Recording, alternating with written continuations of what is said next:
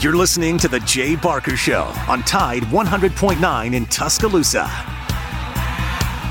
I do. How much of your time was spent and how much was it invested in your goal? Can't do it unless you can overcome adversity, because that's what makes great things great, is the things that you had to overcome to accomplish them. We have about 5 choices in our life, and everybody has a choice as to what they want to do and how they want to do that. But if you're going to be excellent or elite, you got to do special things. You have to have special intensity, you have to have special focus. It doesn't matter what God-given ability that you have, but without the rest of it, I'm not sure you ever get excellent or elite. You have to have toughness. What does it take to break you? I don't care what circumstance you're faced with. What does it take to break your focus, to make you give in? You're tired or you don't feel like giving effort or finishing the play like you should. I'm not saying it's our goal to try to break you. It's just the way it is in football. It's going to be difficult if you're getting yourself ready to play at a high level. And just because you got beat on the last play, that can't affect the next play. That's breaking you. Your frustration is breaking you. What does it take to break you? We should help others. We should serve other people all the time. You cannot be a leader and affect other people if you're not willing to serve other people. Think of our lives as every day we should appreciate the opportunity that we have to accomplish and affect something. Earn this. Everybody made all these sacrifices for you to live. Go live a good life. Be a good father. Help other people. Accomplish something of significance. Make a difference. That would be my message to everybody here. Make a difference and help everybody's spirit in a positive way. God bless you and roll Tide. Jay Barker led the Crimson Tide to a national championship in 1992, winner of the Johnny Unitas Golden Arm Award and a finalist for the Heisman Trophy, voted the SEC Player of the Year, and was drafted by the Green Bay Packers, also seeing time with the New England Patriots and the Carolina Panthers. He is the winningest quarterback in Alabama history, 35-2-1, member of the Alabama Sports Hall of Fame. Jay Barker brings that same championship quality and football expertise to his own radio network and show. Joining him is Lars Anderson, New York Times best-selling author, 20-year veteran of Sports Illustrated, and professor at the University of Alabama. Live from the AVX studios in Birmingham, Alabama, The Jay Barker Show.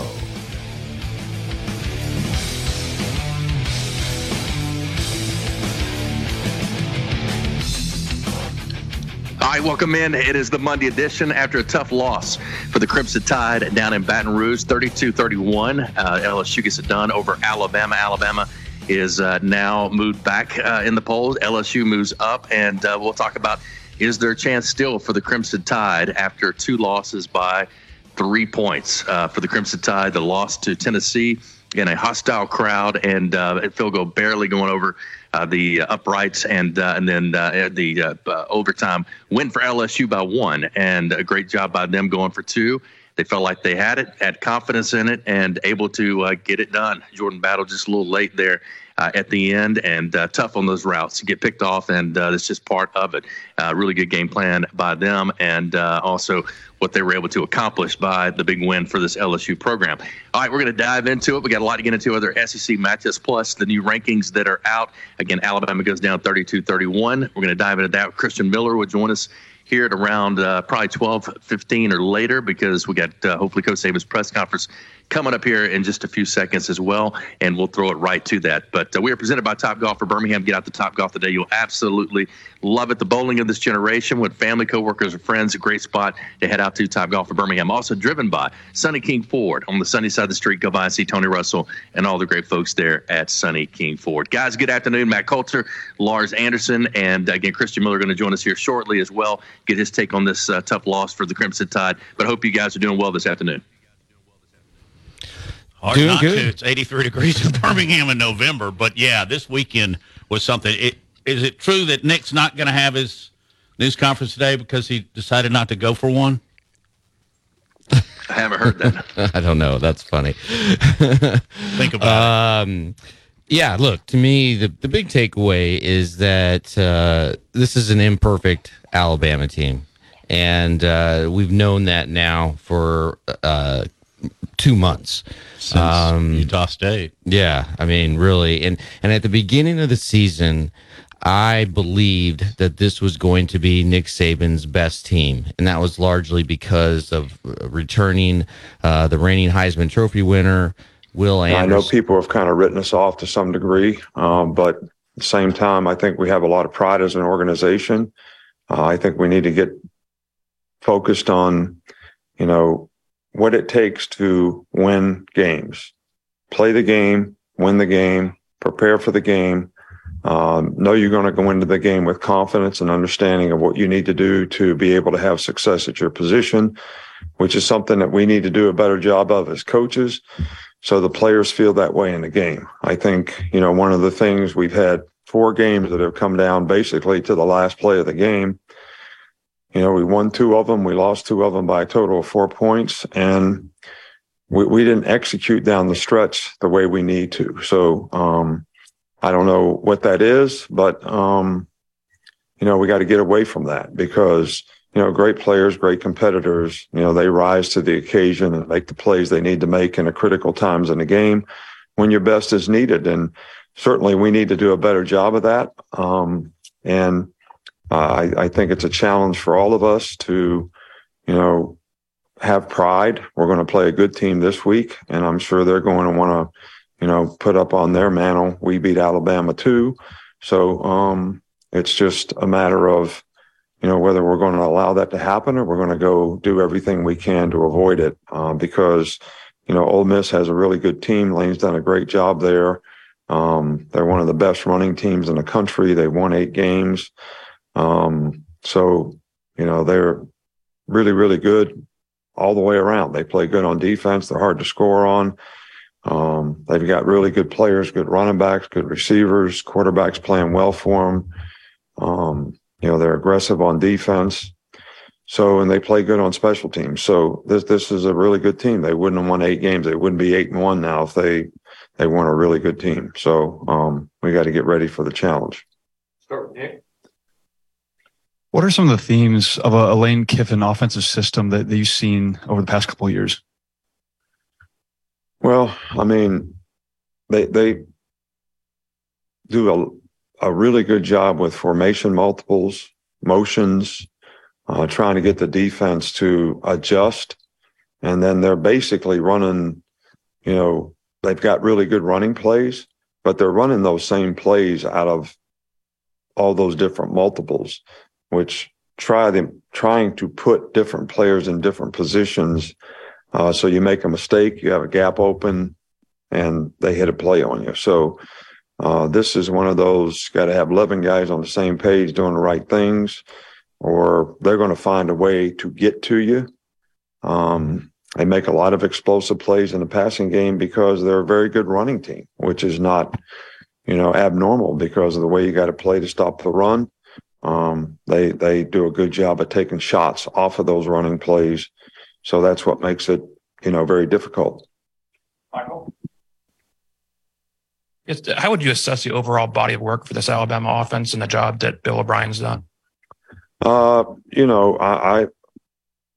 look, there's things that we need to do better in every part of our organization. I'm not going to analyze somebody publicly, good, bad, or indifferent. We're all working hard together. We're all responsible for, what we do. Do we need to play better on both sides of the ball? Absolutely. We got to play better up front. We got to make less mistakes, overall organizationally. And there's not a coach or a player in this organization that can't do things better, all right, to help our players have a better chance to be successful. And I think the players themselves also have to be accountable and go out there and do things that they're supposed to do, especially in critical times in the game. Charlie? You always talk about playing to the Alabama standard. Is there maybe something you can pinpoint with this team that maybe they haven't lived up to that quite? Well, first of all, I don't think it's really fair to the team to create the kind of expectations that get created, for the team before they ever have a body of work. But that's kind of the nature of the beast in this day and age. I think being able to handle that, not putting pressure on yourself to try to live up to that expectation, sort of creates a lot of anxiety in some cases.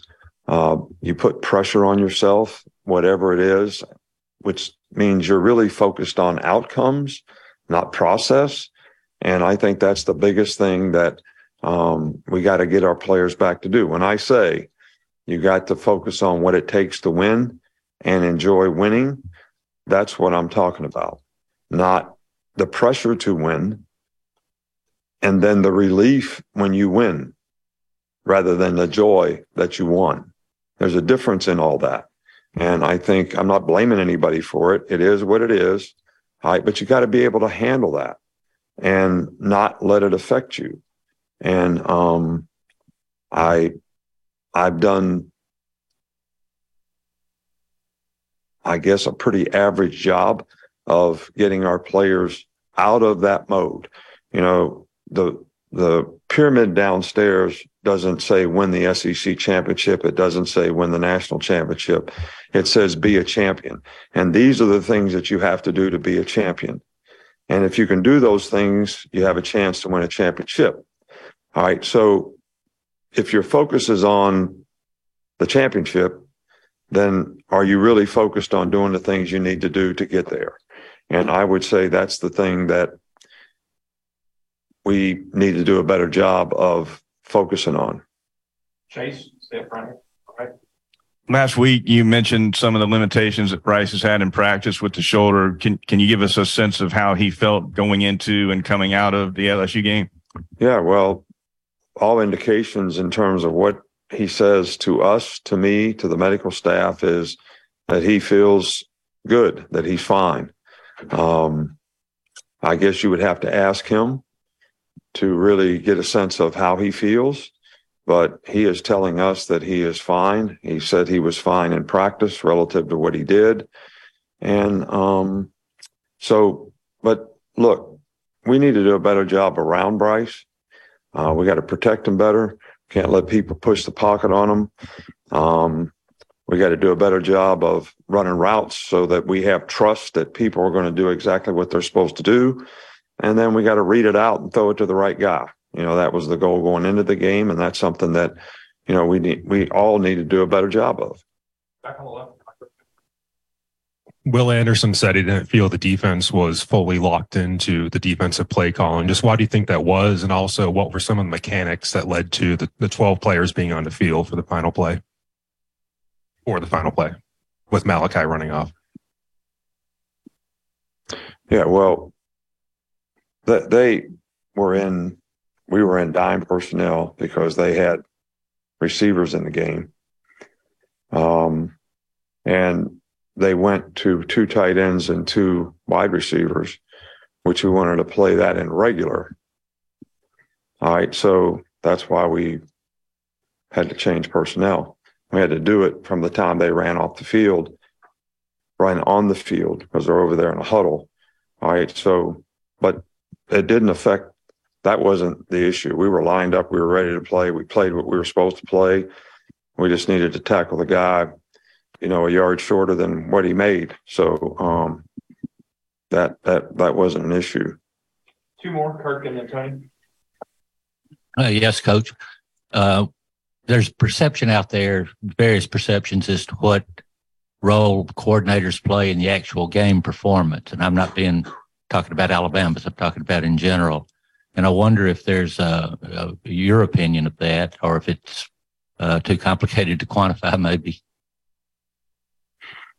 Well, you know, I hear every play that's called. I hear every defense that's called. And I have the right to veto every one of those things. So do I think coordinators are in an important position of leadership and have a huge impact in preparation, you know, for a game?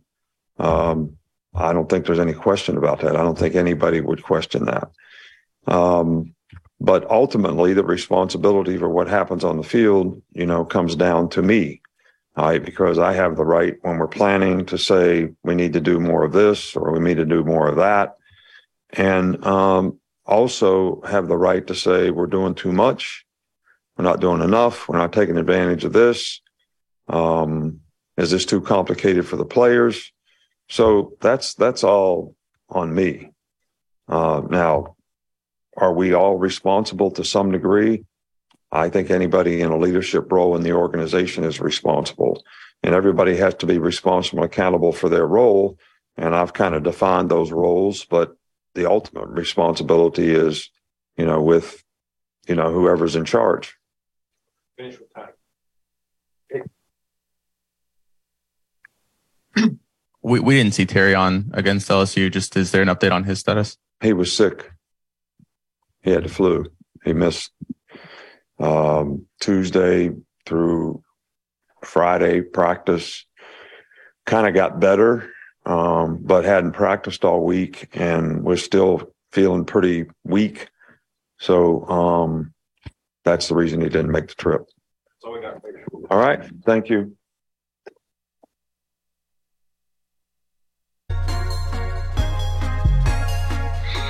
All right, Coach Saban there at his weekly press conference. We got more to get into as far as the SEC, the rankings from not only the coaches poll, but also the AP. We got the CFP coming out tomorrow night in his second round, and we'll see where that lands. But Georgia by far the number one team in the country. And also Auburn, 5 straight losses, and Cadillac Williams trying to get the Auburn fans fired up and get ready for that A&M game coming up this weekend as well. So a lot to get into. Stay with us. We're live from AVX. We got Christian Miller, former outside linebacker and now part of CTSN, also our Tide Tailgate show as well.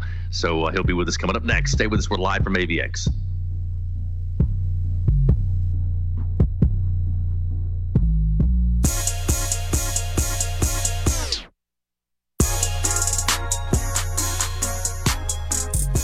Tide 100.9 and streaming on the Tide 100.9 app.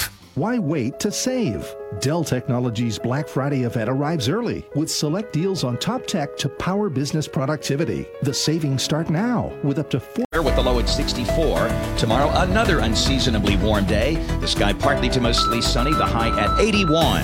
I'm James Spann on the ABC 3340 Weather Center on Tide 100.9. It's 84 degrees in Tuscaloosa.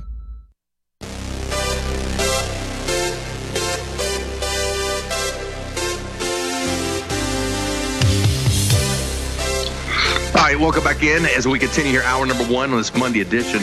Tough loss for the Crimson Tide this past weekend, 32-31, and 4 plays, as Coach Saban brought up, has come down to the final, or 4 games to the final play. So 4 plays really, and in those they won 2 games, 4 points, the difference in their losses by 3 and by 1. And this Crimson Tide team still not looking like what we've seen and past Crimson Tide teams, and especially championship teams, but still only 4 points separate them as far as the 2 losses. So also a lot of things to look at and say that, the things have been good in certain spots, good moments, but just have not been the consistent team throughout this year that we've seen in the past. Let's welcome in Christian Miller, former outside linebacker. He joins us each and every week, and today on Monday, having a chance to get his thoughts on this tough loss to the Crimson Tide.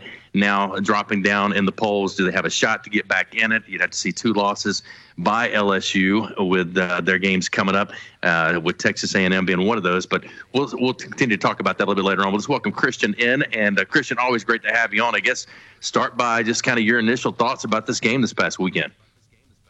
Yeah, Jay, it really was just a tough one, man. We knew it was going to be a tough game in a hostile environment, and we just went in there and we did some good things, but ultimately they're just again was just not the best play by Alabama that we've seen. I saw some poor tackling by the defense, and it seemed like we were failing to capitalize in the red area, kept settling for field goals, and again. But even with all that being said, it still came down to that final play like we've seen, and we just couldn't get it done when it mattered.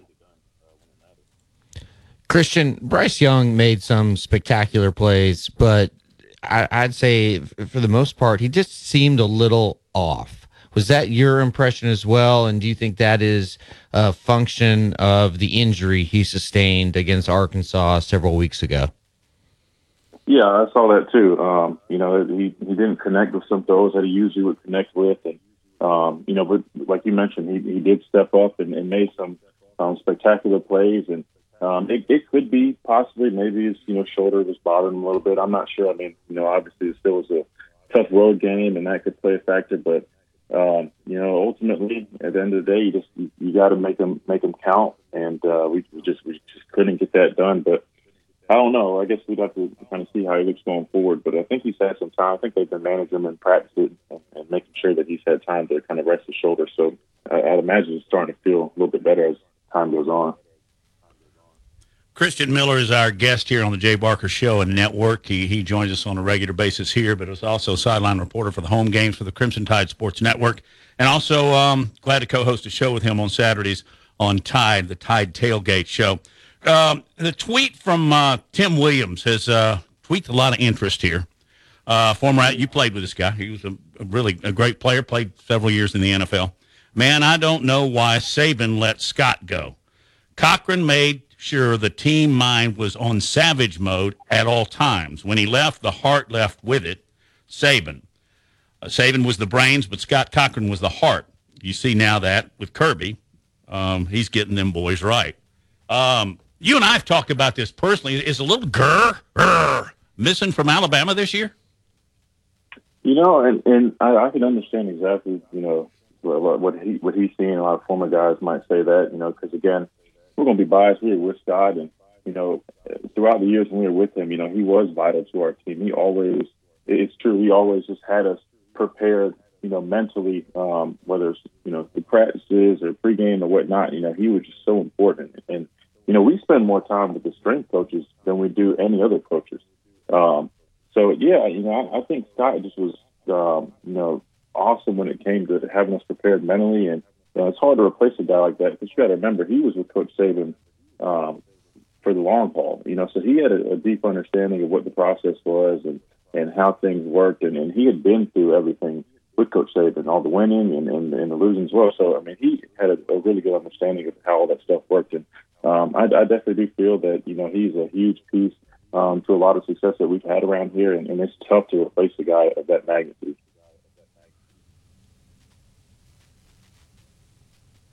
Hey, sorry about that, Christian. Yeah, and I go back to Cochran real quick, and I understand the fans want to point to that, but there were reasons why he left and went to Georgia outside of just the normal kind of reasoning as to, and I don't want to pour any flames on the fire, but there were other reasons why than just, you know, the coaching aspect of that. He wanted to be on the field, all that kind of stuff, and then he battled with those things there. I mean, he was in a sense put on leave for a while at Georgia. I'm not even sure where he's back, as far as if he's back as special teams coordinator or what, but he's battled some demons for a while, and I think that had more to do with than anything else with him leaving Alabama.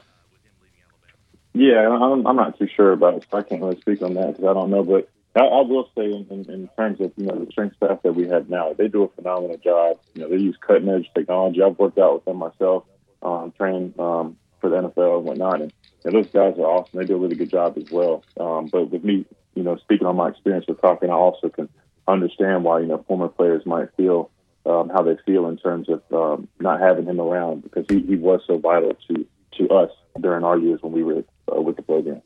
What do you think can happen now for Alabama as far as just getting back on track? If you're in that locker room, former player, you were a great leader on your team. You know, to me, this is where the players kind of have to step up again to lead this team. Yeah, no, you're exactly right. I mean, this is going to be a critical point because it might be easy for some guys to try to just, you know, write the season off now because it looks like, you know, the playoff hopes are pretty much done. But the thing is, you still want to create value for yourself. You want to create a legacy. The last thing you want to do is just go out there and you know, not play with as much enthusiasm or effort because, you know, you're still playing for that name on the front of your jersey as well as the name on the back of your jersey. So best thing you can do is just go out there and finish strong, man. I mean, I think you had mentioned it. I mean, if you look at it, these two losses were against two top 10 teams on the road in hostile environments with a total of 4 points that were decided on the last play of the game, right? So, I mean, I think there's a lot of, you know, all the dynasty is over talk. I feel like it's a little overrated and people are overreacting. I mean, because, you know, if those two plays go any differently, you know, this team will still be undefeated in the playoff hunt, looking to win another national title. So, and I'll even say this, I'll speak on that last play, right? The people talking about it looking like that Clemson play, if you look at it, it looks like Alabama's playing man, right? They send Taylor in motion on a fast motion. It's creating a bunch look. You can't stick with true man in those looks, especially in the red zone or the goal line area, because you have the threat of blood routes or getting picked.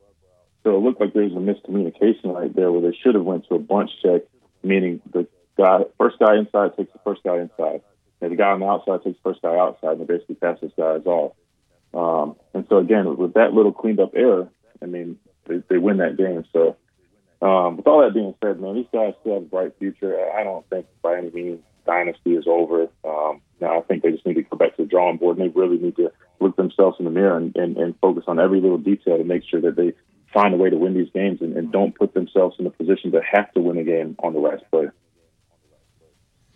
Christian, even today, Nick Saban used the word anxiety. And it seems like every time there's a microphone in front of him, that word comes out of his mouth. And he's referring to his players. His players are either practicing with anxiety or playing with anxiety or just are being consumed with anxiety and not following, the process, right? Don't focus on end results. Don't focus on outcomes. Focus on every play sort of being a living, breathing organism. Do your job on that play, then erase that from memory, move on to the next one. Why do you think Coach Saban is using that word so much when it comes to describing this team? I think, honestly, it's because a lot of these guys now that we've recruited in the program, they're inheriting a lot of what was built before them. And there's probably a lot of pressure on these guys knowing that, hey, every team before them has won a national championship. All these guys have gone on to be these great players. And there's a lot of pressure on these guys and a lot of big shoes to fill. And I'm sure these guys are probably just overthinking it and that's what he's trying to preach to them, that you don't have to focus on those things. Just focus on going out there and doing your job, and everything will take care of itself. I think that's definitely something that they need to probably work on in the offseason, just making sure that people understand how we do things around here and making sure we're not getting away from these things. I mean, you can't focus on everything that people have done before you, but you have to respect how things were built around here, and you just have to follow up that tradition, but without letting the pressure get to you. I think right now there's just too much pressure that these kids are facing, and whether that's with the NIL stuff, whether that's, the success we've had here before, and there's just so much going on, man. I think they just got to go back to the basics right now. I think that's the most vital thing that they can do. Christian, what are Alabama's opposing defenses, much as LSU did Saturday night? What are they doing with the wide receivers to where, they're not letting them get separation? They're basic line, bottom line here, Christian, they're not letting them get open or Bryce can't find them. What are they doing defensively? Because this is a pretty talented wide receiving core. We just hadn't had anybody break out, maybe other than Brooks. Right. Yeah, man. It's just tough to say. I'd have to really probably watch a film copy to be able to actually see, what they're doing on the back end. It's hard to see sometimes watching TV copies, but one thing I would say is, from what I've seen, I would just, if I'm calling the plays, I would try to do a nice job of putting my guys in position to make plays. If that's the case, where if our receivers just can't get separation, I'd move these guys around, send them on, motions and whatnot, and really try to confuse the defense the best you can to set them up and put them in that position. Because you're right. I feel like, we have the players to make those type of plays. We should be able to be more effective, throwing the ball downfield and putting these guys in position to make plays. Christian, always good to have you on, my man. Thanks for being with us. Your insight, and Alabama's got to bounce back from this, finish the season. I know they got a lot they got to happen that they can't control. Be a loss to Arkansas, a loss to Texas A&M for LSU. For both of those losses, might put them back in the hunt, but a lot's got to happen in front of them. But all you got to do is keep working at it and get back to work each and every day. But thanks for your time, my man. We appreciate it. Yes, sir. Thank y'all. Thanks, Christian. All right, Christian Miller joining us, outside linebacker, Crimson Tide, NFL, and works with CTSN. Has been working with them on the sidelines this week, this year, and also this year with Matt Coulter on the Tide Tailgate Show from Tide 100.9 FM, our flagship station. Stay with us. We'll be back. More to come and more discussion on can Alabama have a shot to get back in the playoffs? How long of a shot is that? And also more on some of the rankings and who's sitting at the top right now. Who do you think will be the CFP? We probably brought it up last week, but who will be the top four coming up tomorrow night? Stay with us. We'll be back.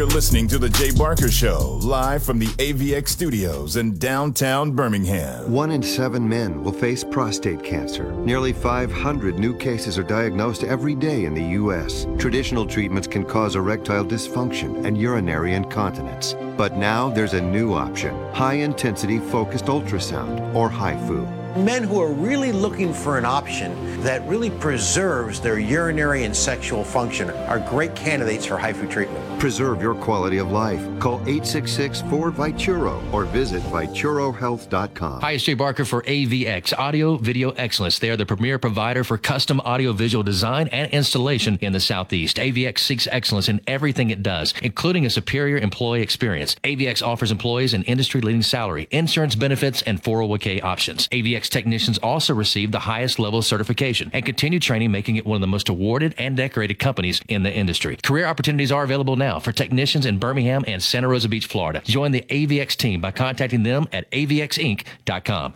Gary Burley here for Williford Chiropractic and Wellness. As a 10-year National Football League veteran, you can imagine my surprise being diagnosed with cancer and starting chemotherapy treatment back in 2014. I suffered from a lot of pain and offered up prayer during those days as I made it into remission, but I developed neuropathy. Anyone that suffers from this condition knows the pain is excruciating, nerve numbness and tingling along the tissue that won't heal. I tried everything for relief, folks, until my wife suggested I call Dr. Williford of Williford Chiropractic and Wellness. I called 205-909-7373 and scheduled an appointment. After 3 treatments, I began experiencing relief that I haven't had in years. If you're suffering from neuropathy, I suggest you reach out to Dr. Williford and his great staff at Williford Chiropractic and Wellness.com. Williford Chiropractic and Wellness. Give them a call at 205-909-7373. Balance your brain.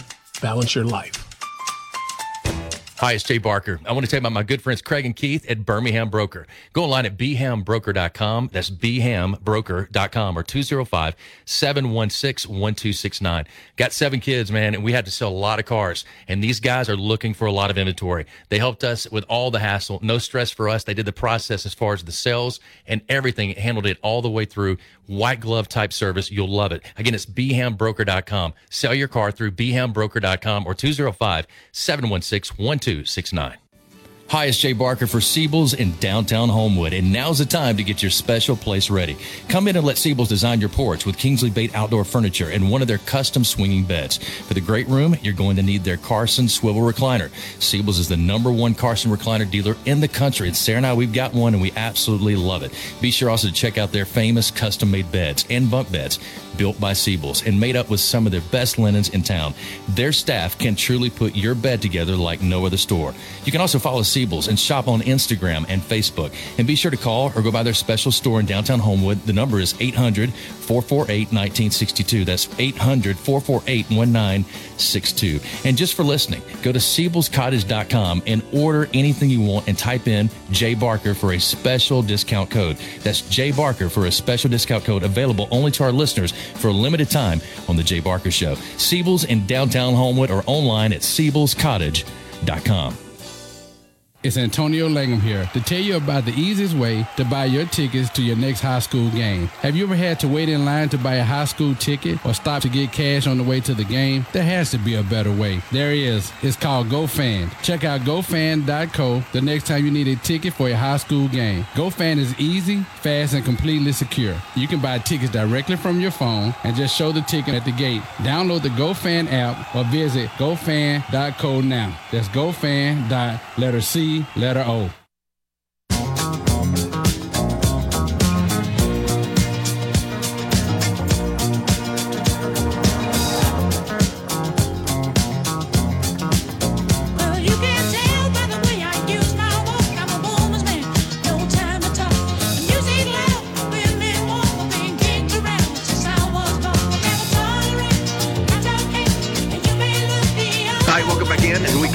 Talking about a tough loss to Crimson Tide, 32-31 to the LSU Tigers there in overtime. They decided to go for 2. What a gutsy call, guys, by there at the end. And, it's amazing. You look at what Brian Kelly coming from Notre Dame, a really tough start for LSU at the beginning of the year. And, man, what a rebound they've made and a difference he's made. I mean, they looked lost at the beginning of the year, and now playing with so much more.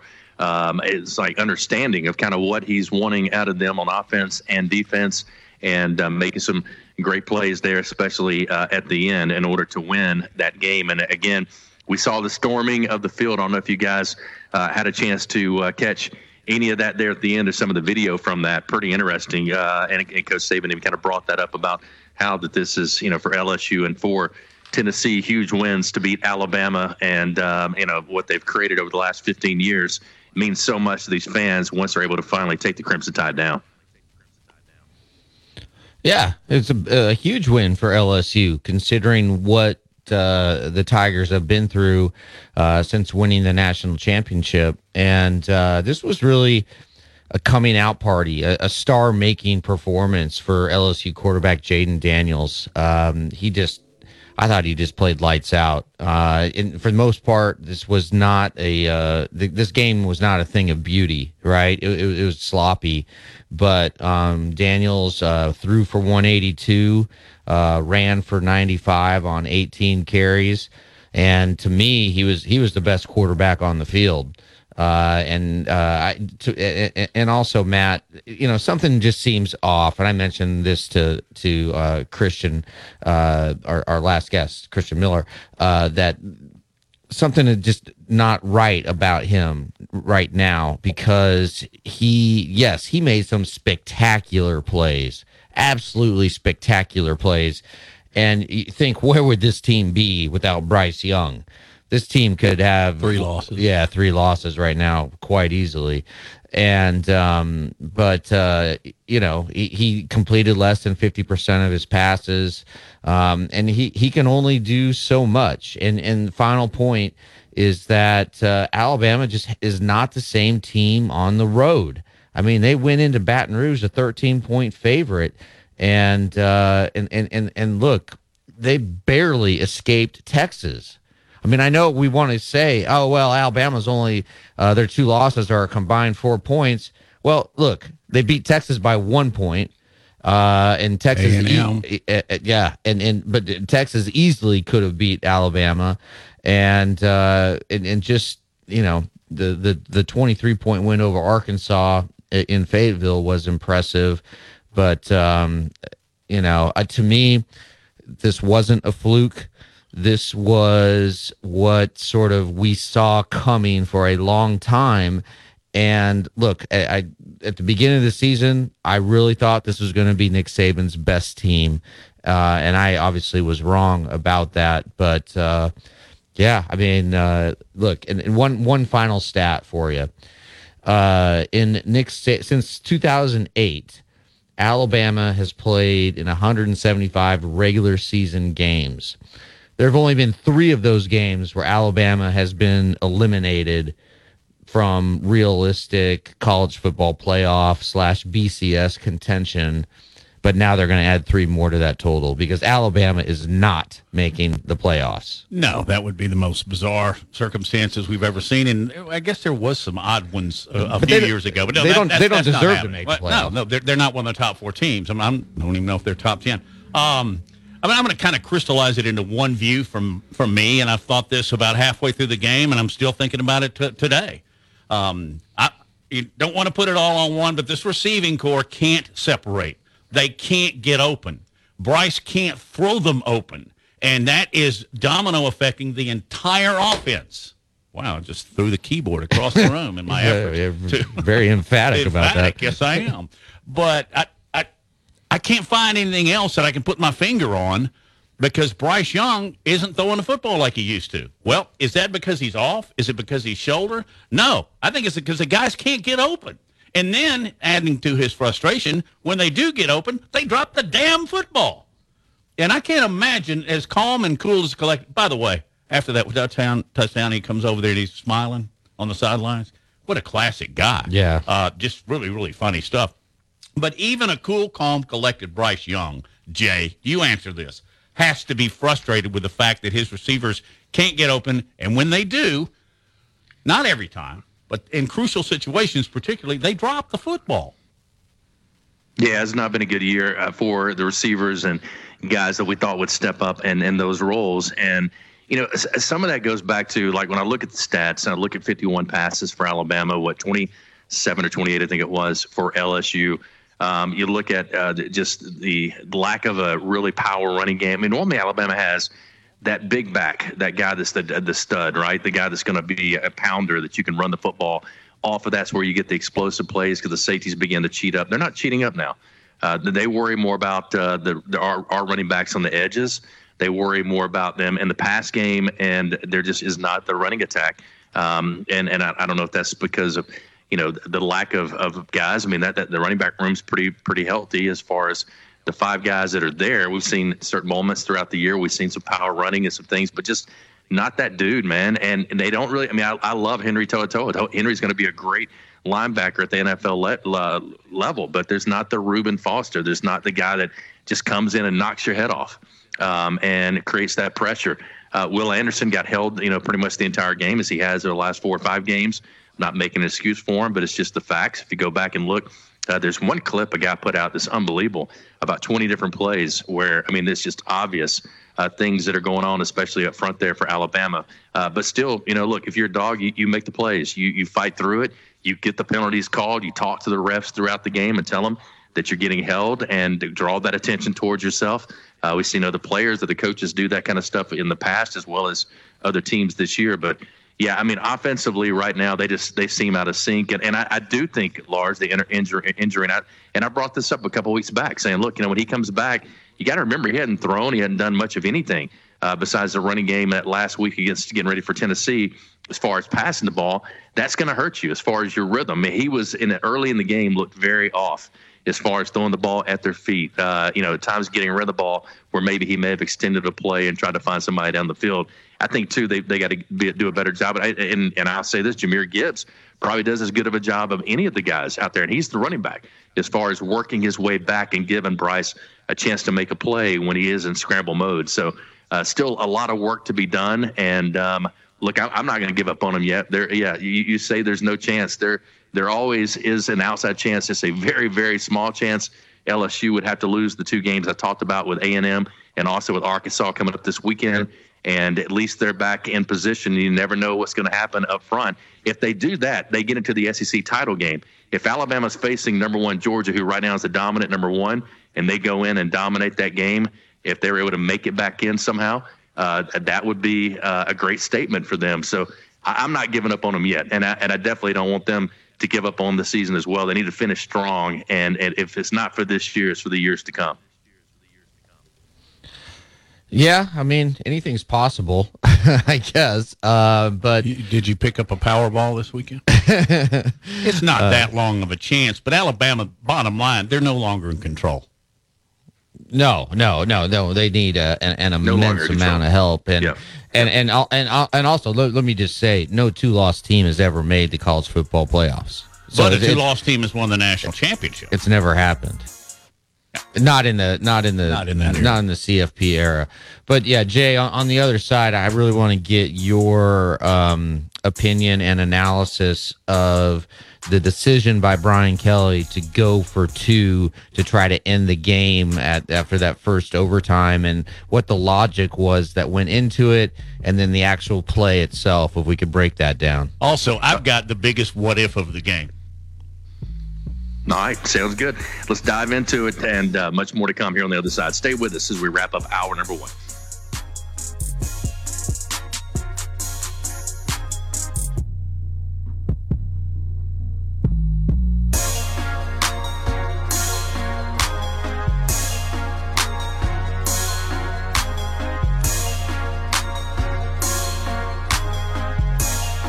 You're listening to The Jay Barker Show, live from the AVX studios in downtown Birmingham. The best sports talk in the state. Tide 100.9 and streaming on the Tide 100.9 app. See America in your new Burton Campers RV. Be certain with Burton. Burton Campers at exit 231 on I-65 in Calera. Nobody sells RVs for less. Air with the low at 64. Tomorrow, another unseasonably warm day. The sky partly to mostly sunny, the high at 81. I'm James Spann on the ABC 3340 Weather Center on Tide 100.9. It's 84 degrees in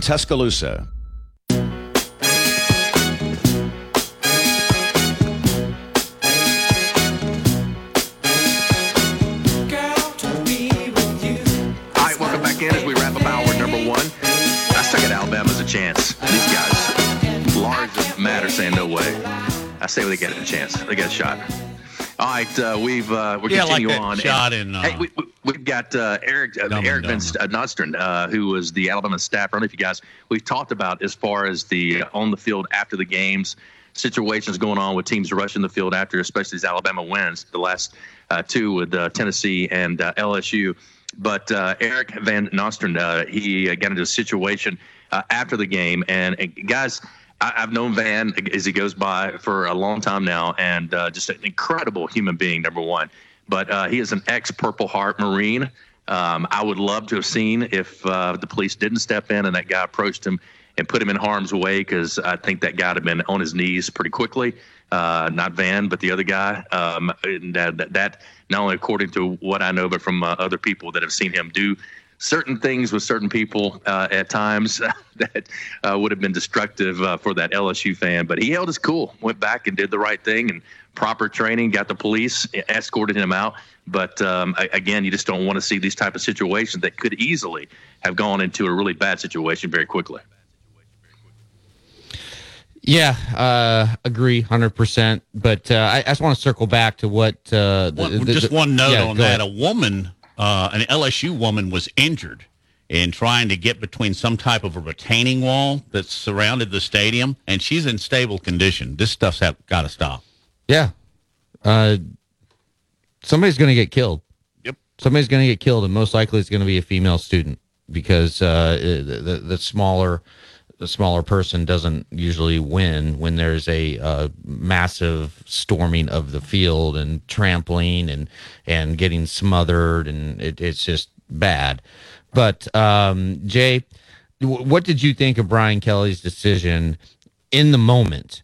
Right? Forget the outcome. We know what the outcome was, but what did you think of his decision to go for two there? And what did that say? Does he not have full confidence in his kicker and his special teams?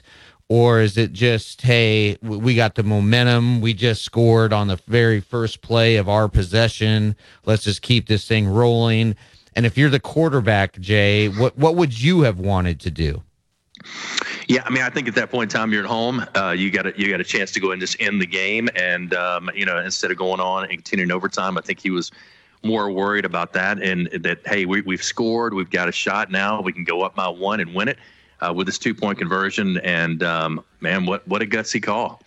I mean, it's one of those things where you believe in your guys, and you feel like, okay, right now we feel like everything's kind of moving in our direction. We got momentum. And he took full advantage of that. I mean, what a great play by them, and what a great play by Mason as well, the tight end. And he's got a lineage himself of a dad that played, under Coach Saban at for the Dolphins. Jason has actually been very outspoken about his thoughts about Nick Saban and how he sees it differently when he left to Miami for Alabama, and has been a big supporter of Nick Saban. For his son to be the decision maker there at the end was pretty amazing. But I think it was a good thing that Brian Kelly believed in his guys and was able to get that done. One thing to believe in them, another thing to execute, and that's one thing they were able to do there at the end. And I thought Christian Miller made a great point. I mean, at that point in time, when you got man like there, instead of trying to stay in man, you got to switch that off. And there's certain calls you can make. So I'm not sure those calls weren't made or that they didn't go into the game plan thinking that direction. But a lot of times you hand those things off and try to get that guy covered man to man. A very tough situation there in that 2-point conversion scenario. All right, we'll be back. Hour number 1 wrapped up. Hour number 2 coming up. We'll continue this and much more. Stay with us. Hi, this is Wes McClooney, owner of the New Balance Birmingham store. Achieving your personal best often comes down to how you feel. And when it comes to the right shoes, nothing feels better than New Balance. The fit specialists at the New Balance Birmingham store conduct an in-depth analysis of your foot size, shape, and gait, determining the best New Balance shoes for you. Experience the difference of custom fit today at the New Balance Birmingham store on Highway 280 next to Chick-fil-A. New Balance Birmingham, your feet will thank you. 1 in 7 men will face prostate cancer. Nearly 500 new cases are diagnosed every day in the U.S. Traditional treatments can cause erectile dysfunction and urinary incontinence. But now there's a new option, high-intensity focused ultrasound, or HIFU. Men who are really looking for an option that really preserves their urinary and sexual function are great candidates for HIFU treatment. Preserve your quality of life. Call 866-4-VITURO or visit VituroHealth.com.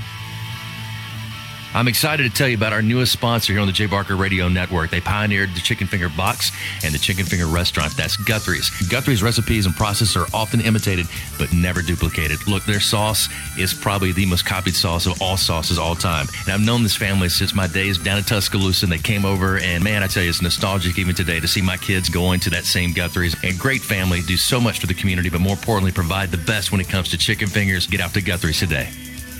I want to tell you about my good friends at Southern Assurance Group. Hi, it's Jay Barker, and look, Ken Needham has done a terrific job. Local company, 205-980-1505 is their number. That's 980-1505. Again, local, you can speak with the same team every time you give them a call. Full line of products from auto, home, boat, life. You'll trust them. They have a great deal as far as the relationships they build with their customers, and 20 years with the same company and industry. Custom approach for your insurance needs. Give them a call, 980-1505. That is Southern Assurance Group. Hi, it's Jay Barker. I want to tell you about my good friends Craig and Keith at Birmingham Broker. Go online at BHAMBroker.com. That's BHAMBroker.com or 205-716-1269. Got 7 kids, man, and we had to sell a lot of cars. And these guys are looking for a lot of inventory. They helped us with all the hassle. No stress for us. They did the process as far as the sales and everything. Handled it all the way through. White glove type service. You'll love it. Again, it's BHAMBroker.com. Sell your car through BHAMBroker.com or 205-716-1269. Whether it's for lunch or dinner, head out to the Cajun Steamer. It's a New Orleans-style joint that serves authentic Cajun and Creole food, cold beer, and great drinks. They are known for their wide array of Cajun classics and original creations prepared in an authentic fashion. This Louisiana kitchen can have you slapping the table for more. Stop by the Cajun Steamer and sign up for your Alabama, LSU, or Auburn fan card. Eat with the Cajun Steamer while your team is on TV and use your fan card to receive a 15% discount on your entire meal. With locations in Hoover, Trustful, Huntsville, and Franklin, Tennessee, they've got you covered. Head out today to the Cajun Steamer. It's Antonio Langham here to tell you about the easiest way to buy your tickets to your next high school game. Have you ever had to wait in line to buy a high school ticket or stop to get cash on the way to the game? There has to be a better way. There is. It's called GoFan. Check out GoFan.co the next time you need a ticket for your high school game. GoFan is easy, fast, and completely secure.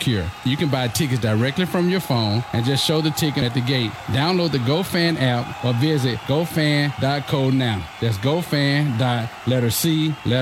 Birmingham's best Mexican restaurant for over 20 years and counting. That's La Paz Restaurant in Crestline Village and Mount Laurel. They've got a great staff, its delicious menu, award-winning cheese dip, and margaritas and vibrant atmosphere have helped to make La Paz a local favorite. Blue corn nachos, Texas barbecue quesadillas, steak and blue quesadillas, Baja fish tacos, signature fajitas, and much, much more. So head over to La Paz today. If you want a great lunch or a great dinner, you'll find all that at La Paz, Crestline, and Mount Laurel for lunch or dinner. WTUG HD2 Northport and W265CG Tuscaloosa. Tide 100.9 and streaming on the Tide 100.9 app.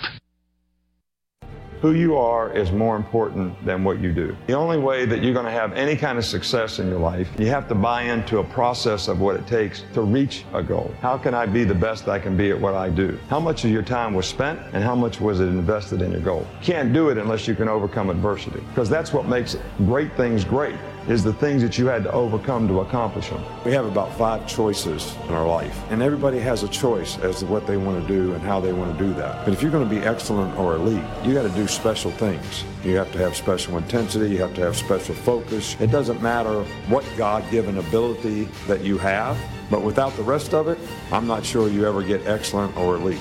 You have to have toughness. What does it take to break you? I don't care what circumstance you're faced with. What does it take to break your focus, to make you give in? You're tired, or you don't feel like giving effort or finishing the play like you should? I'm not saying it's our goal to try to break you. It's just the way it is in football. It's going to be difficult because you're getting yourself ready to play at a high level. And just because you got beat on the last play, that can't affect the next play. That's breaking you. Your frustration is breaking you. What does it take to break you? We should help others. We should serve other people all the time.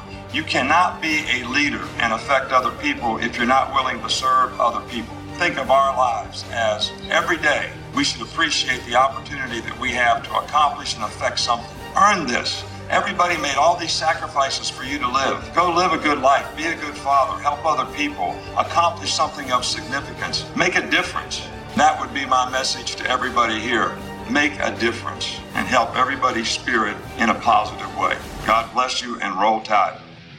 Jay Barker led the Crimson Tide to a national championship in 1992, winner of the Johnny Unitas Golden Arm Award and a finalist for the Heisman Trophy, voted the SEC Player of the Year, and was drafted by the Green Bay Packers, also seeing time with the New England Patriots and the Carolina Panthers. He is the winningest quarterback in Alabama history, 35-2-1, member of the Alabama Sports Hall of Fame. Jay Barker brings that same championship quality and football expertise to his own radio network and show. Joining him is Lars Anderson, New York Times best-selling author, 20-year veteran of Sports Illustrated, and professor at the University of Alabama. Live from the AVX studios in Birmingham, Alabama, The Jay Barker Show.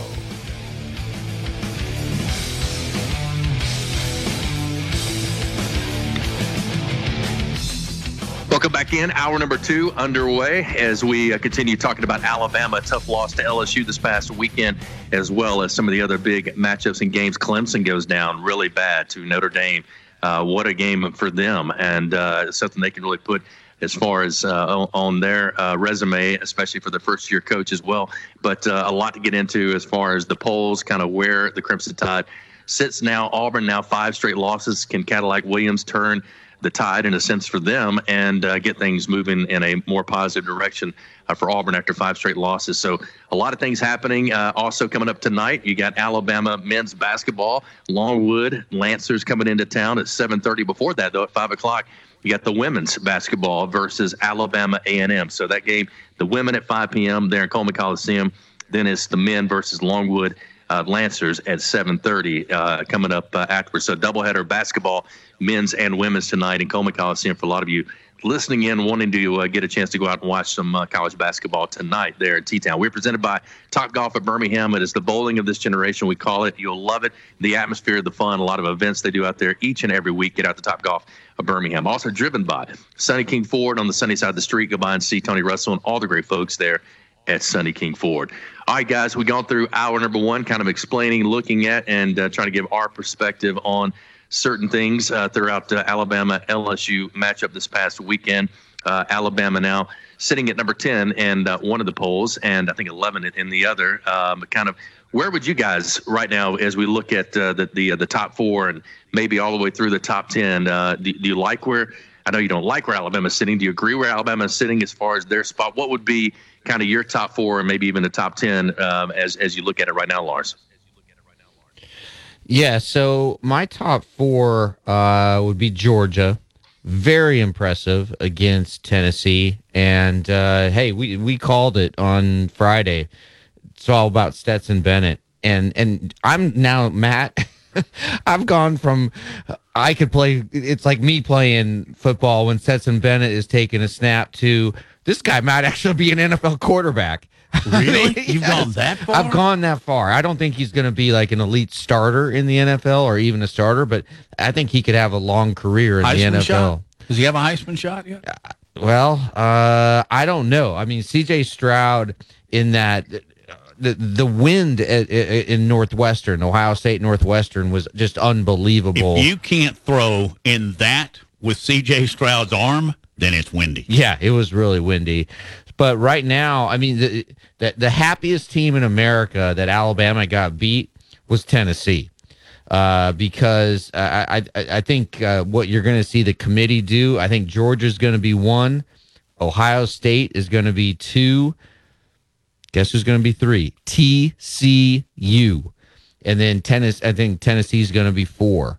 That would be my top 4 right now. Where's Michigan? Well, Michigan, they control their own fate. I think Michigan will be 5.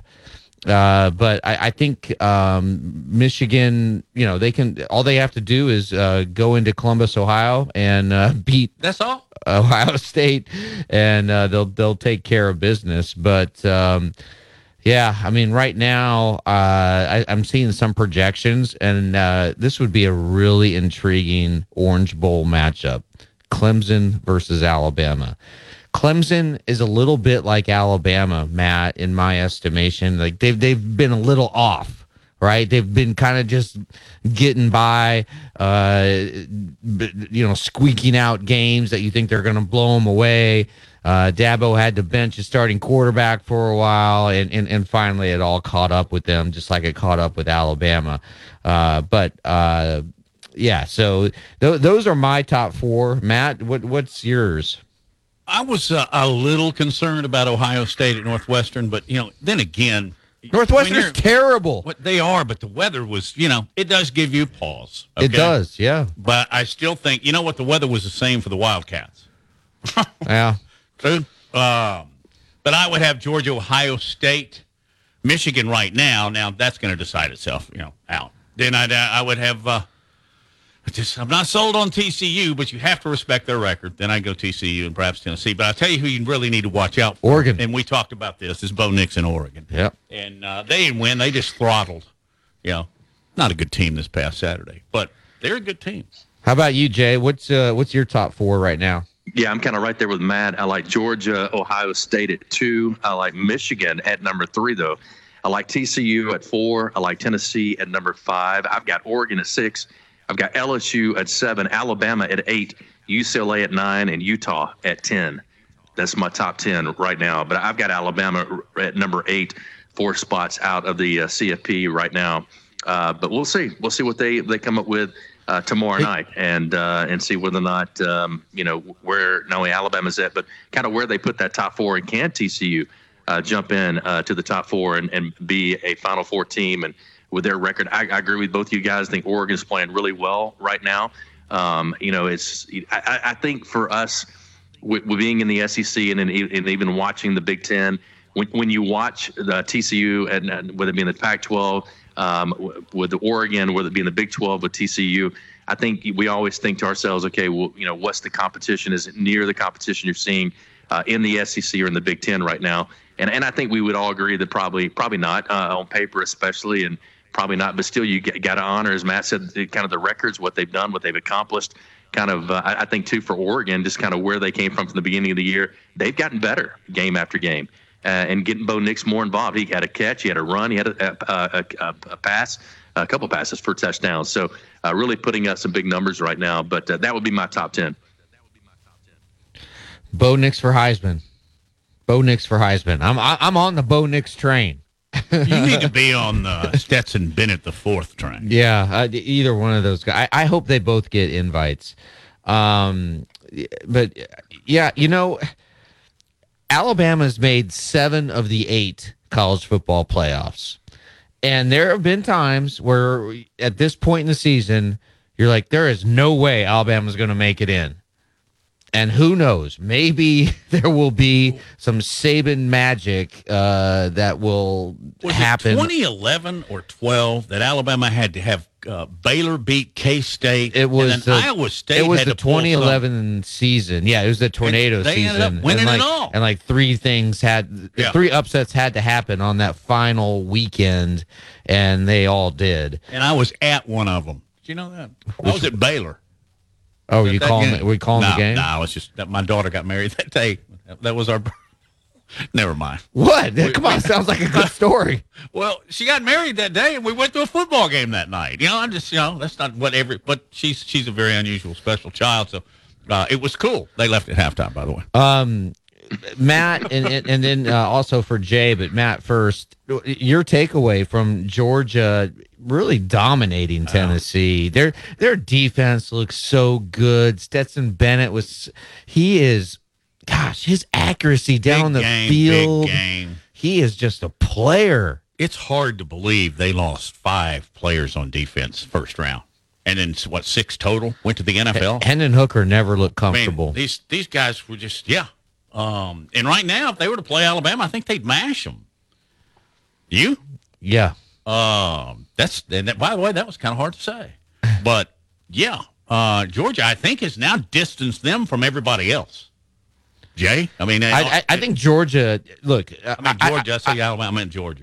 I don't have Georgia's remaining schedule up in front of me, but if they make it to the SEC championship game and then even get beat by 30, they're at Mississippi still State. Going to make the. They're at Kentucky, and then they got Georgia Tech.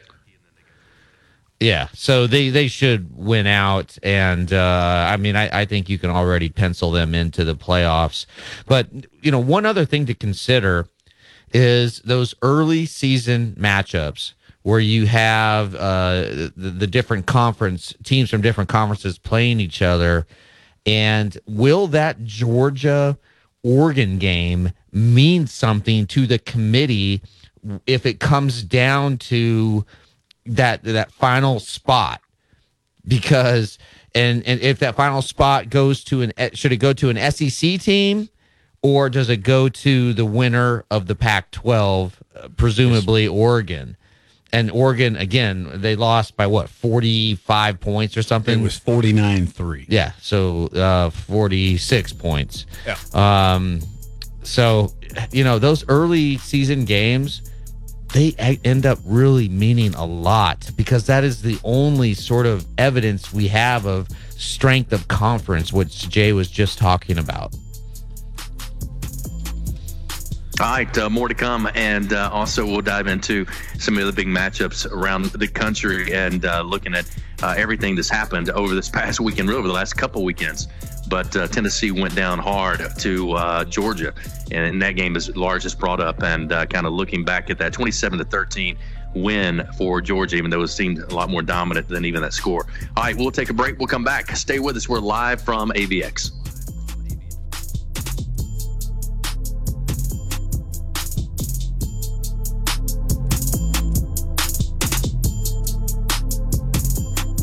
You're listening to The Jay Barker Show, live from the AVX studios in downtown Birmingham. The best sports talk in the state. Tide 100.9 and streaming on the Tide 100.9 app. 1225 Sports Bar is the place to be on the Strip for your ultimate game day experience. 1225 Sports Bar is located 2 blocks from Bryant-Denny Stadium. Come meet our staff and enjoy some great food and air with the low at 64. Tomorrow, another unseasonably warm day. The sky partly to mostly sunny, the high at 81.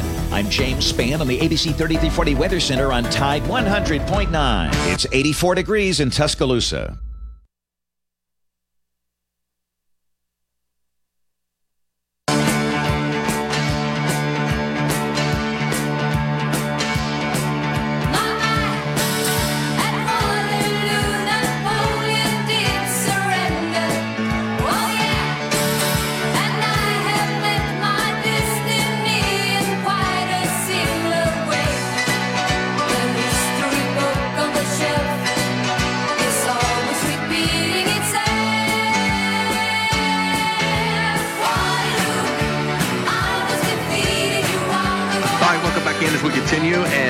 Talking about Alabama's loss 32-31 to LSU this past weekend. Alabama moves to 7-2, 4-2 in conference play.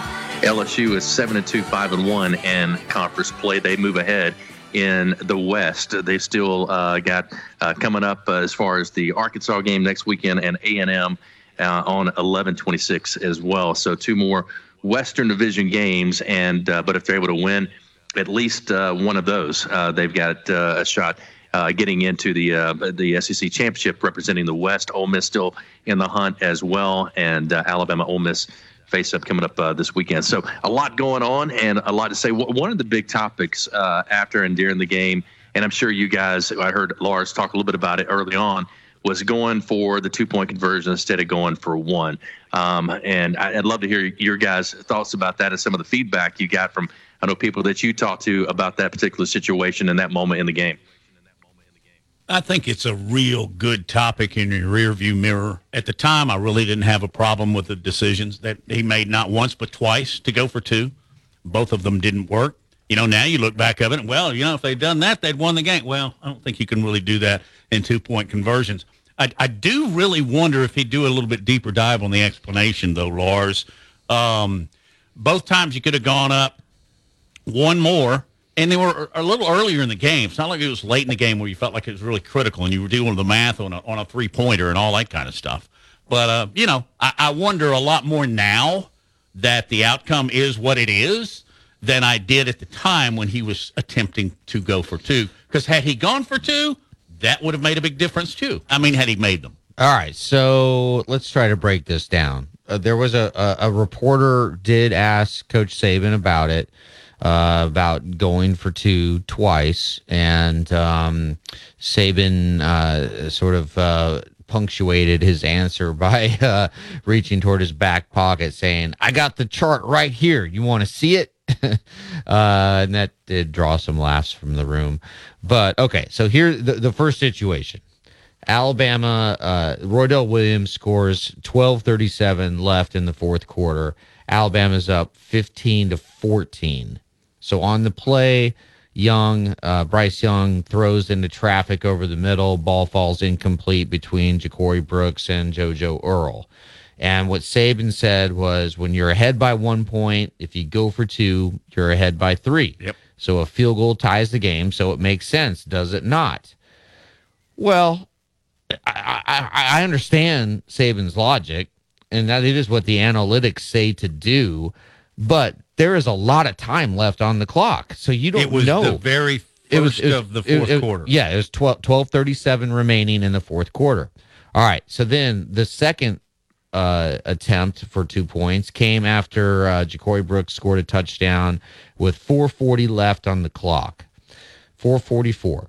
So Alabama at this point leads 21-17. And then on the play, Bryce throws over the middle to Brooks, and he had inside position on the defender, but couldn't catch the pass. And so what Saban said was, hey, when you're ahead by 4, it really doesn't matter. It really doesn't matter, other than the fact that they got to kick 2 field goals, even though a touchdown still puts you down 1. But 5 points does nothing more than 4. Is that correct? That was my logic sitting in front of the TV. And so that follows the same logic, and this was first popularized by Dick Vermeil all the way back in the 1970s. But there's a ESPN, they designed for the NFL 2-point conversions. And in theory, in the NFL, right, it's easier to score from 2 yards. And that's where you go for 2 in the NFL, and in college you go from the 3-yard line. So it heavily in the NFL, it heavily favors going for 2 when you're up by 1 point in the fourth quarter. The decision to go for it when leading by 4 points is less certain, but becomes more favorable to a 2-point try late in the game, which was when Alabama faced that situation on Saturday night.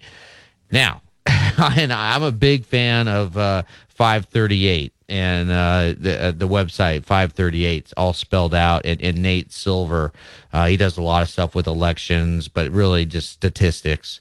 And he said that the Alabama's first decision when they're up by 1, that was a no-brainer.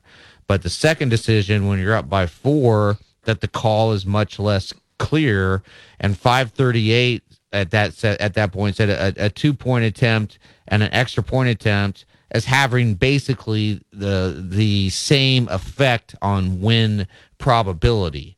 But it didn't, because Alabama, you kicked the extra point, you needed that 1 point, right? Well, Matt? if it doesn't matter, like they're kind of saying here in the analytics, why not just take the point and get out of there?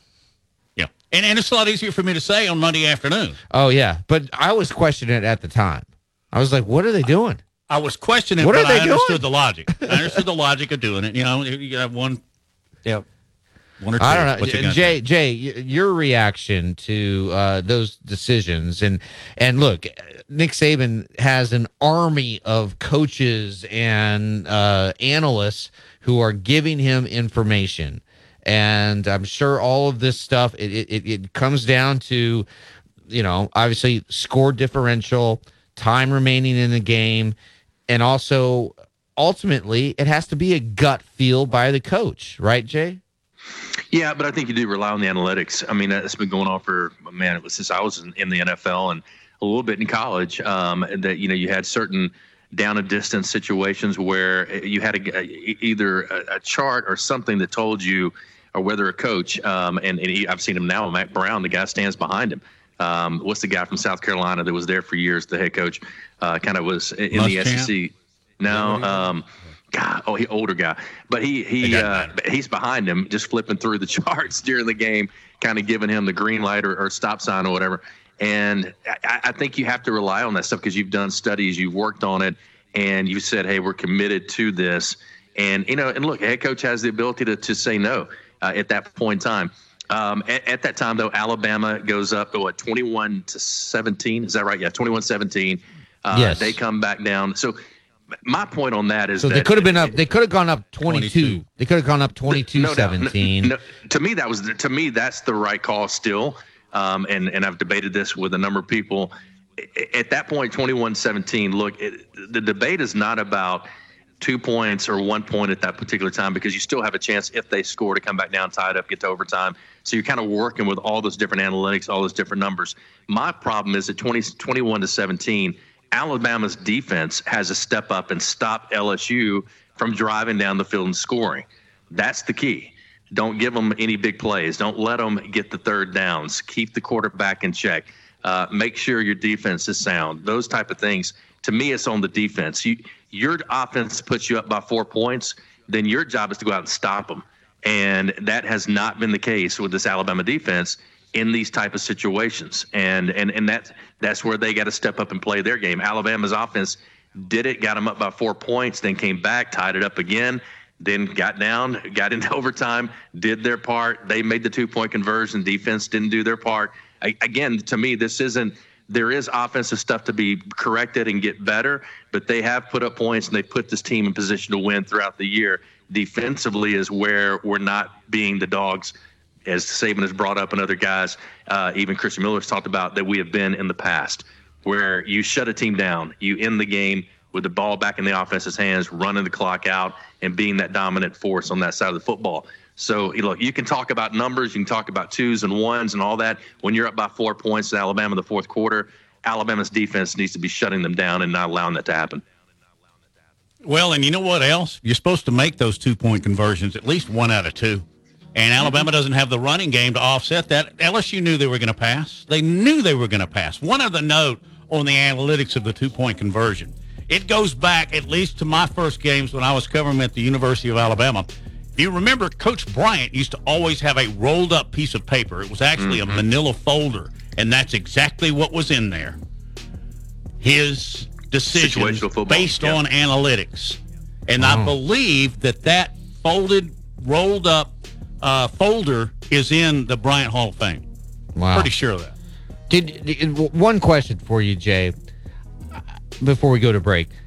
To me, it felt like Alabama was really in control of the game for a lot of the second half. I thought Alabama was going to win this game. I thought the first drive gave us a lot of false hope. Yeah. I mean, what was your feeling about the ebb and flow? That was the momentum shift. I mean, the momentum shifter was the interception. I mean, if you kick a field goal there, I mean, there's 3 points right there that you should be walking away with. Was that ball tipped? What's that? Oh God, I got so much grief over Twitter. I did not think the ball was tipped, and then about 1,000 people chimed in and said, "You've never been to a volleyball game." Like, no, I haven't. Sue me. You incurred the wrath of Alabama fans, and they were quite upset. So. No, actually, I incurred the wrath of Nebraska fans. Oh, did you? Because really? Nebraska women's volleyball. I didn't know Nebraska women's volleyball had such a intense following and caring about whether or not Alabama wins or loses. But no, the ball was not tipped. Jay, I want your answer on the other side of the break. All right, let's do it. We'll take a break. We'll come back. More on this and dive into some of the matchups from this past weekend. Stay with us.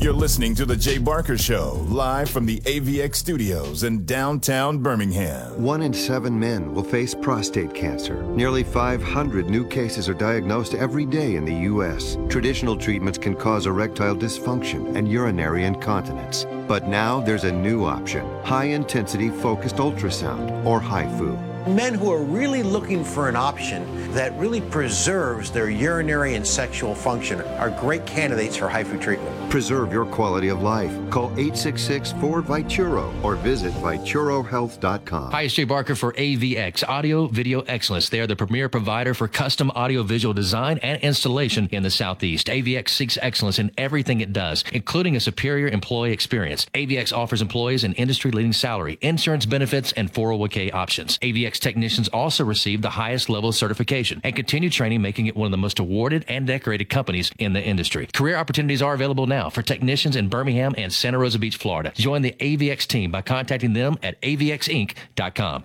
Gary Burley here for Williford Chiropractic and Wellness. As a 10-year National Football League veteran, you can imagine my surprise being diagnosed with cancer and starting chemotherapy treatment back in 2014. I suffered from a lot of pain and offered up prayer during those days as I made it into remission, but I developed neuropathy. Anyone that suffers from this condition knows the pain is excruciating, nerve numbness and tingling along the tissue that won't heal. I tried everything for relief, folks, until my wife suggested I call Dr. Williford of Williford Chiropractic and Wellness. I called 205-909-7373 and scheduled an appointment. After 3 treatments, I began experiencing relief that I haven't had in years. If you're suffering from neuropathy, I suggest you reach out to Dr. Williford and his great staff at WillifordChiropracticandWellness.com. Williford Chiropractic and Wellness. Give them a call at 205-909-7373. Balance your brain. Balance your life.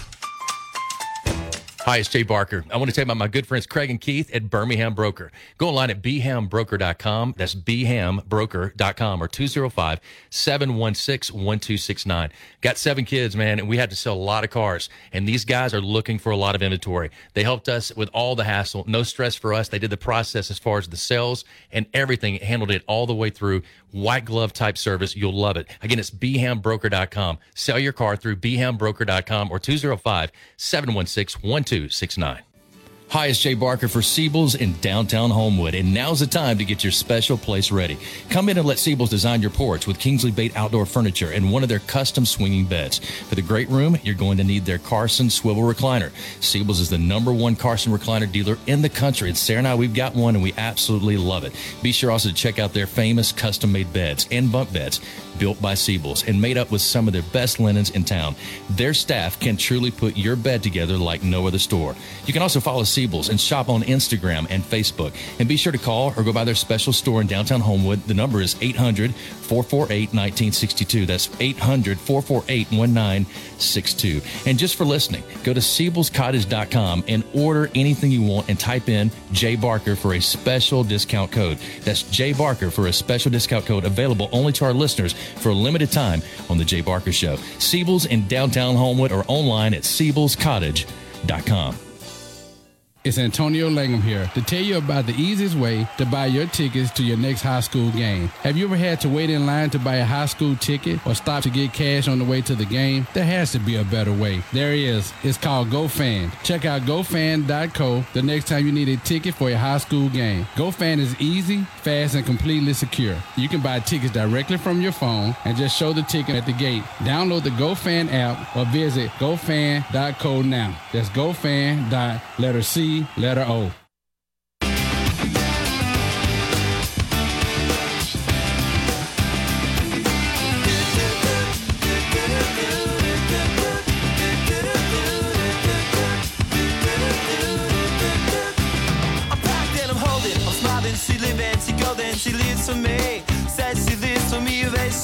Some other scores around the SEC. We talked about Georgia's 27-13 win over Tennessee. The Volunteers, who were ranked #1 at the time. Georgia clearly #1 now. Alabama's 32-31 loss to LSU. Kentucky beat Missouri 21-17. Florida over Texas A&M 41-24. Texas A&M now 3-6, 1-5 in SEC play. Liberty over Arkansas 21-19. Hugh Freeze getting a huge win over the Arkansas Razorbacks. They're now 8-1, 4-1 away. Let's see, Auburn again goes down to Mississippi State 39-33, and South Carolina beat Vandy 38-27. That's a look at your SEC scores from this past weekend. Lars, anything, or Matt, from those scores of those games that you want to talk about? Really don't want to talk much about the Arkansas game. The Flames came into Fayetteville and lit a fire under my hip. They had a little, what did they have, some ribs right there? Anyway, that was a tough one. I got to go back. Jay, was that ball tipped or not? I'm just going to yes or no, and then I want to bring something else up that I just saw on Twitter. I'll be honest. I don't think it was. The interception. I don't think it was. It looked like his arm.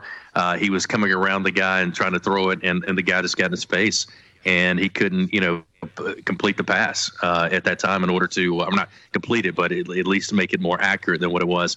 I think he was knew his guy was there, saw him for a glimpse, and then lost it. And I think the defense did a great job of creating some obstacles for him to be off the line on his throw. I think he's done it before, and he's done it many times, and you kind of live and die by that. He's lived by it for a long time, and at that point in time, you just got to be careful. If he completes it, it's an unbelievable play. It's another Heisman moment for Bryce and all that type of stuff. I get it. I mean, and look, the guy's done it before, and I don't think you look at the plays that he makes, and normally he makes that play. Normally he's on target. But that was a big momentum shifter for Alabama. If Alabama scores there, I'm not so sure from a psychological standpoint, emotional, especially with the crowd there and how loud they were throughout the game. If they score, put 7 up right then, I think it changes the entire dynamic. And I think psychologically and emotionally for the Crimson Tide as well, what happened after that, defensively having to come on the field and all the things that go into those type of turnovers are just big. Yeah, I just want to talk about Auburn really quick. Look, it's been a tough week for the players, the staff, Auburn fans, and with the firing of Brian Harsin. And man, so many people around the country are labeling Harsin the worst coach in the history of Auburn football.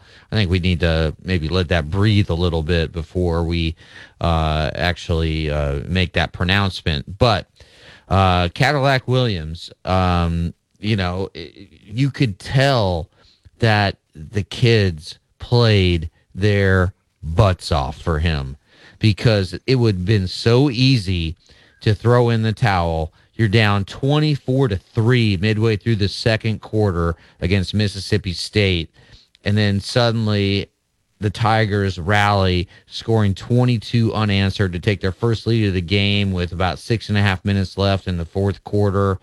And, to me, I know, Jay, there's no such thing as moral victories, but the kids played hard. And this was as hard to me, Matt, and I don't know how much you got a chance to see this game. I watched it with great interest. But I just thought that Auburn played their hearts out. And what a great show of character by the Auburn Tigers. Well, and way to go, Cadillac. Throw the headsets. Don't worry about it. Be a kid. Be a young coach. Put enthusiasm into your team. That's exactly what he did. I loved it. Everything except losing it. I really thought with the horrible week that Auburn had, Cadillac there, first time, and then being able to battle back like they did just took some nads and some courage that I didn't think, quite honestly, Auburn had. Carnell instituted, and darn it all, I wish they'd won that game. Yeah, me too. Jay, I don't know if you were able to catch any of the Auburn game, but do you have a reaction to that? No, I mean, I did, and I thought they played a lot better. It seemed like they played more together. You could tell by Carnell's comments after the game and, saying, look at the week we've been through. I mean, he sounded so much like Deion Sanders. It was unbelievable, just his tone and also his cadence. And look, he's trying to give some life to this. And, I don't know if I've ever seen, and maybe I have, and I'm just not thinking about it, ever seen an interim coach that has gotten as much attention as Carnell has. I think a lot of that has to do with his playing days at Auburn. And, I mean, they've really played up, a lot of the aspects of him becoming the first black coach at Auburn, becoming, a former player that's now listed as the interim head coach. And I think for him, this is a chance to kind of show what he can do as a head coach, not for Auburn. Auburn, we've heard from Terry and others that they're not going to go in that direction. The Carnell is not going to be the ultimate answer. Everybody knows that. But at the same time, what he's doing, the emotion he's providing, kind of putting that Auburn DNA back in it as it kind of got lost with Harsin. And just going to see. I mean, maybe they can finish off strong. I don't want to finish off too strong, especially that last game of the year against Alabama. But at the same time, I think this is a great moment for him to kind of show what he can do as a head coach and lead a team like this. And what better place for him to be than where he played and the love that he has for the Auburn Tigers. And I think Robbie Ashford still has a chance to be an upper-level SEC quarterback. I mean, he finished the night with 108 yards rushing and he ran for 2 touchdowns. And, oh, by the way, he did convert a 2-point conversion. There you go. Yeah, you could have put Robbie Ashford in the Alabama game for that one of those 2 plays. But and they fed the ball to Bigsby, best player on the team, and they were right there. I think Ashford he needs to, or actually, let's go to the expert here, Jay. What do you think Robbie Ashford can do just to improve his accuracy throwing the ball? Because he has all the other things that you look for. And I never saw him play at Hoover. I don't know if you did, Jay, but he has so much raw talent. It just seems that it needs some refinement. Yeah, not only watched him at Hoover, coached against him all the way through park ball from the time they were in first, second grade. Well. So I've known him and seen him and knew that he was going to be a special player from the time we went against him at an early age. Great speed, great athleticism. And again, why he was so productive at Hoover, he not only was a great thrower and could get it there, he had guys that could go catch the ball. He had great athletes at Hoover that could do a lot of things for him. One of them, I think George Pickens was there early in his career. And you look at just he's been out of football really for 2 years, not playing the position. So he needs more work. 7 of 22 is not going to get it done in big games like this. As a quarterback, he had 3.4 average, 75 yards on the game, no touchdowns. But here's the key: no interceptions. He didn't hurt his team, and was able to kind of stick to the game plan of what Carnell and his offense and what they wanted to accomplish, and stayed within 6 points. Mississippi State, and also give Mississippi State credit. They played well. 6-3 now, 3-3 in conference play, but Auburn on a 5-game losing skid, and they want to find a way to correct that. But Robbie's going to be fun. He just needs more experience. He needs more players around him, guys can go catch the ball. He's an outstanding young man, and a really can be a great player, I think, in this league. And he gives you that run-pass option that's needed these days in this style of offense, but especially with the style of defenses that you're going up against. All right, we'll wrap up hour number 2. Coming up next, stay with us. We're live from AVX. We'll be back.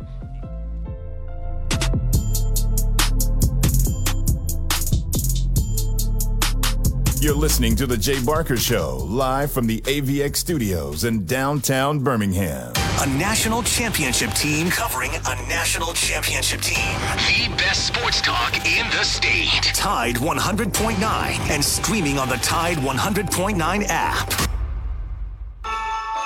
Anticipation is building. The holidays are just around the corner, and at the Home Depot, we can't wait.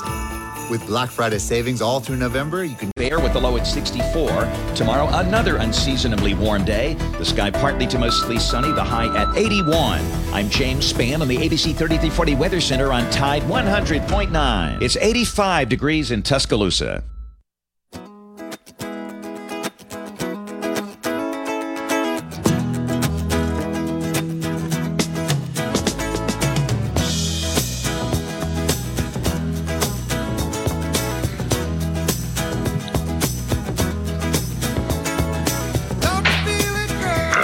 Welcome back in as we wrap up hour number 2, and some NFL news for you as well. Frank Wright out as the coach for the Colts, and now Brian Saturday jumps in as the interim coach. And Jeff Saturday. I knew it, Brian Saturday. Jeff Saturday, Indianapolis Colts' worst offensive performance in recent memory. They said the team fired fifth-year head coach Frank Wright. The Colts named Jeff Saturday as their interim coach. Saturday, 47, 6-time Pro Bowler, center who played 13 seasons for the Colts, currently an ESPN analyst, has been a consultant for the team, is in the Ring of Honor, and Saturday was also head coach for Saturday was also head coach for the Hebron Christian Academy in Decula, Georgia for 3 seasons. So Jeff Saturday now taking over as the head coach. I don't know if I've ever seen an interim coach come off of an analyst position to become a head coach for an NFL team. It's crazy. And you know what? It's a bad look for the NFL, especially when so few minority coaches in the NFL. Why don't you give a minority head coach a chance to prove himself on an interim basis here? I mean, the Colts season has imploded. The trade for Matt Ryan was horrific.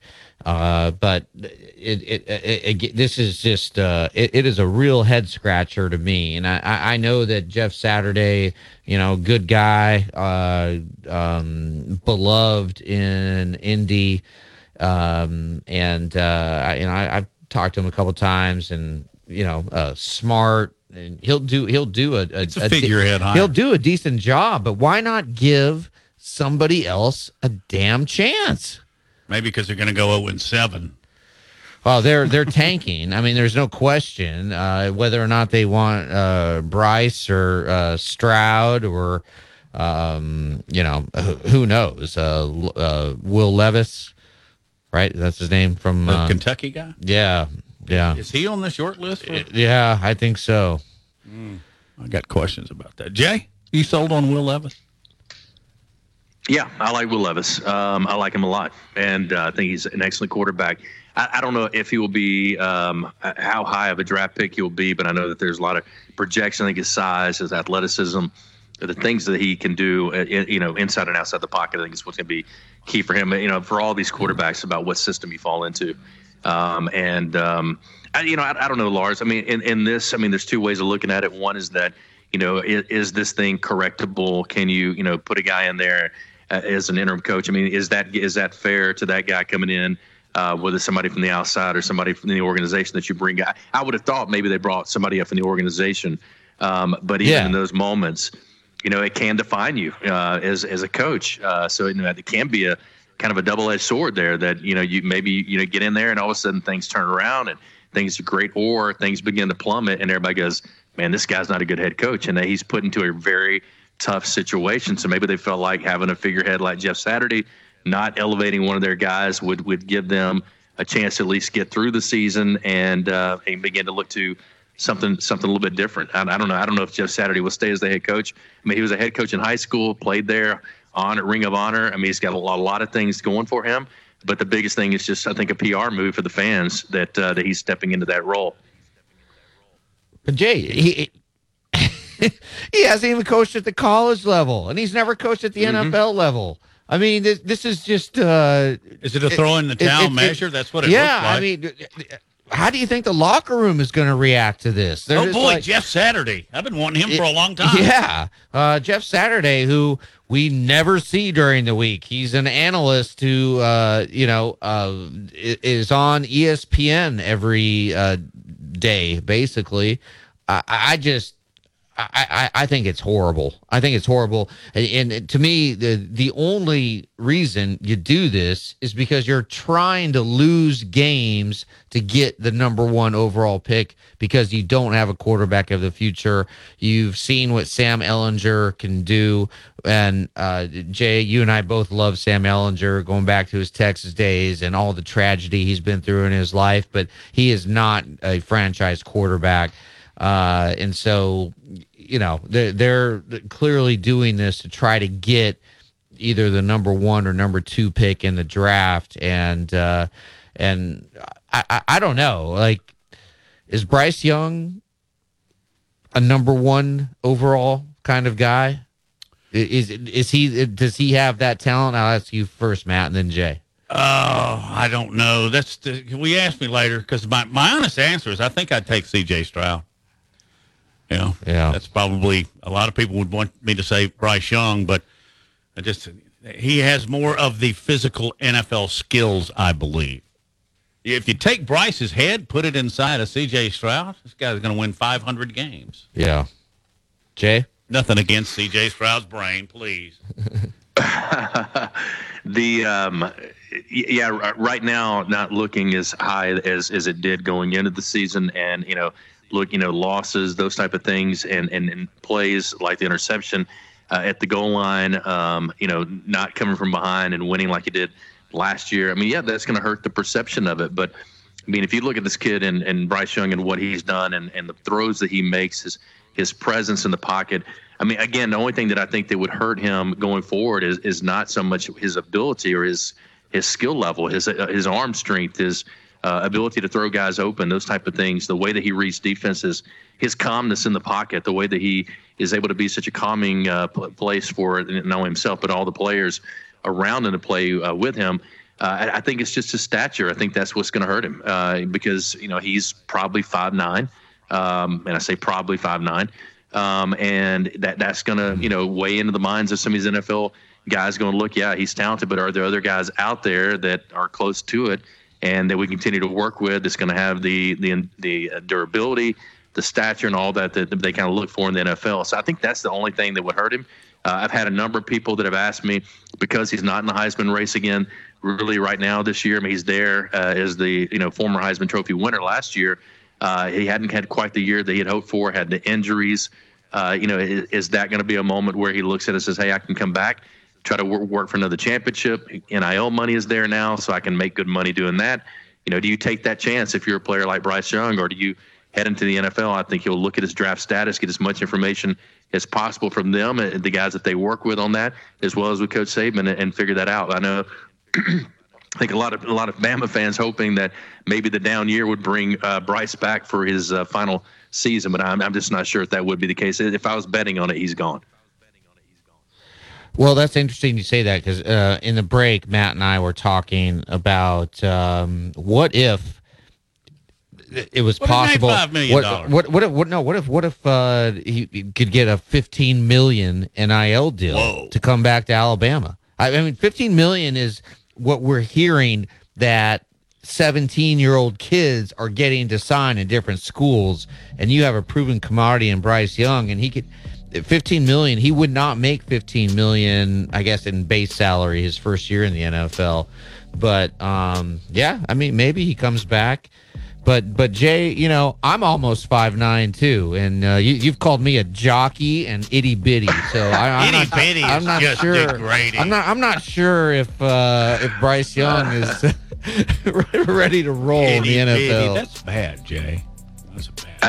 And I'll tell you this: if he wants a really good NIL deal, he should go talk to Jimmy Raines at Great Southern Wood. He's used to doing these buyouts, so maybe he'll buy him out or buy him in with the $15 million. All right, guys. Hey, great Monday show, and I know a tough loss for the Crimson Tide, and they just got to move forward. 24-hour rule, right? Get back to work today and put all that behind you. Thanks to all of our producers there at Tide 100.9 FM. Josh Smith, our producer of all things. Thanks to you for listening each and every day. We'll see you tomorrow for the Tuesday edition.